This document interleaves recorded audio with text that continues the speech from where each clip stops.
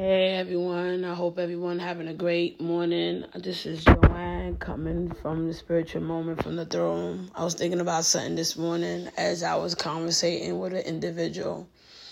Sometimes that, they're getting ready to do a surgery on you and they give you like anesthesia, they give you pain to numb you up. And so you don't feel the pain. You're going through the situation, you don't feel it. But when the pain comes, when the medicine numbs, wear off, now you have to deal with the pain. And I feel like all these years, I was numbed up to the things that was around me, people, places, and things. And now it's worn off, and now I have to deal with reality and the pain. That you ain't all of that, Joanne. Like, you do got issues. You do got problems. You need to get yourself together.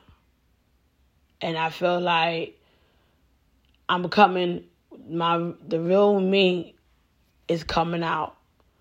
And I feel like all this time, it wasn't me. And I feel like I'm starting to get to know me. What I want and not what everybody else want me to be.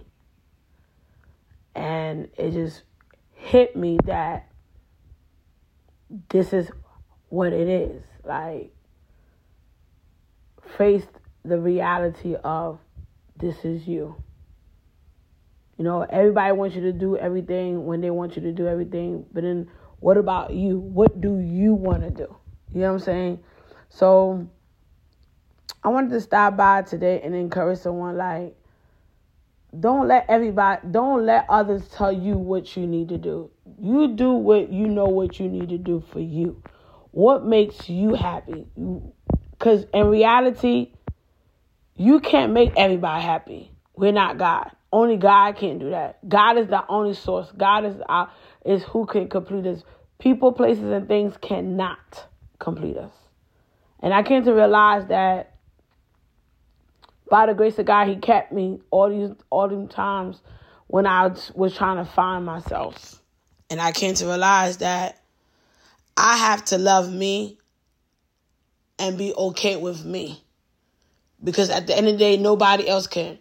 And someone going to always have an opinion, a thought about you. But you got to be confident in you. And I'm learning to take back what was taken away from me. So I want to stop by and say, have a good day.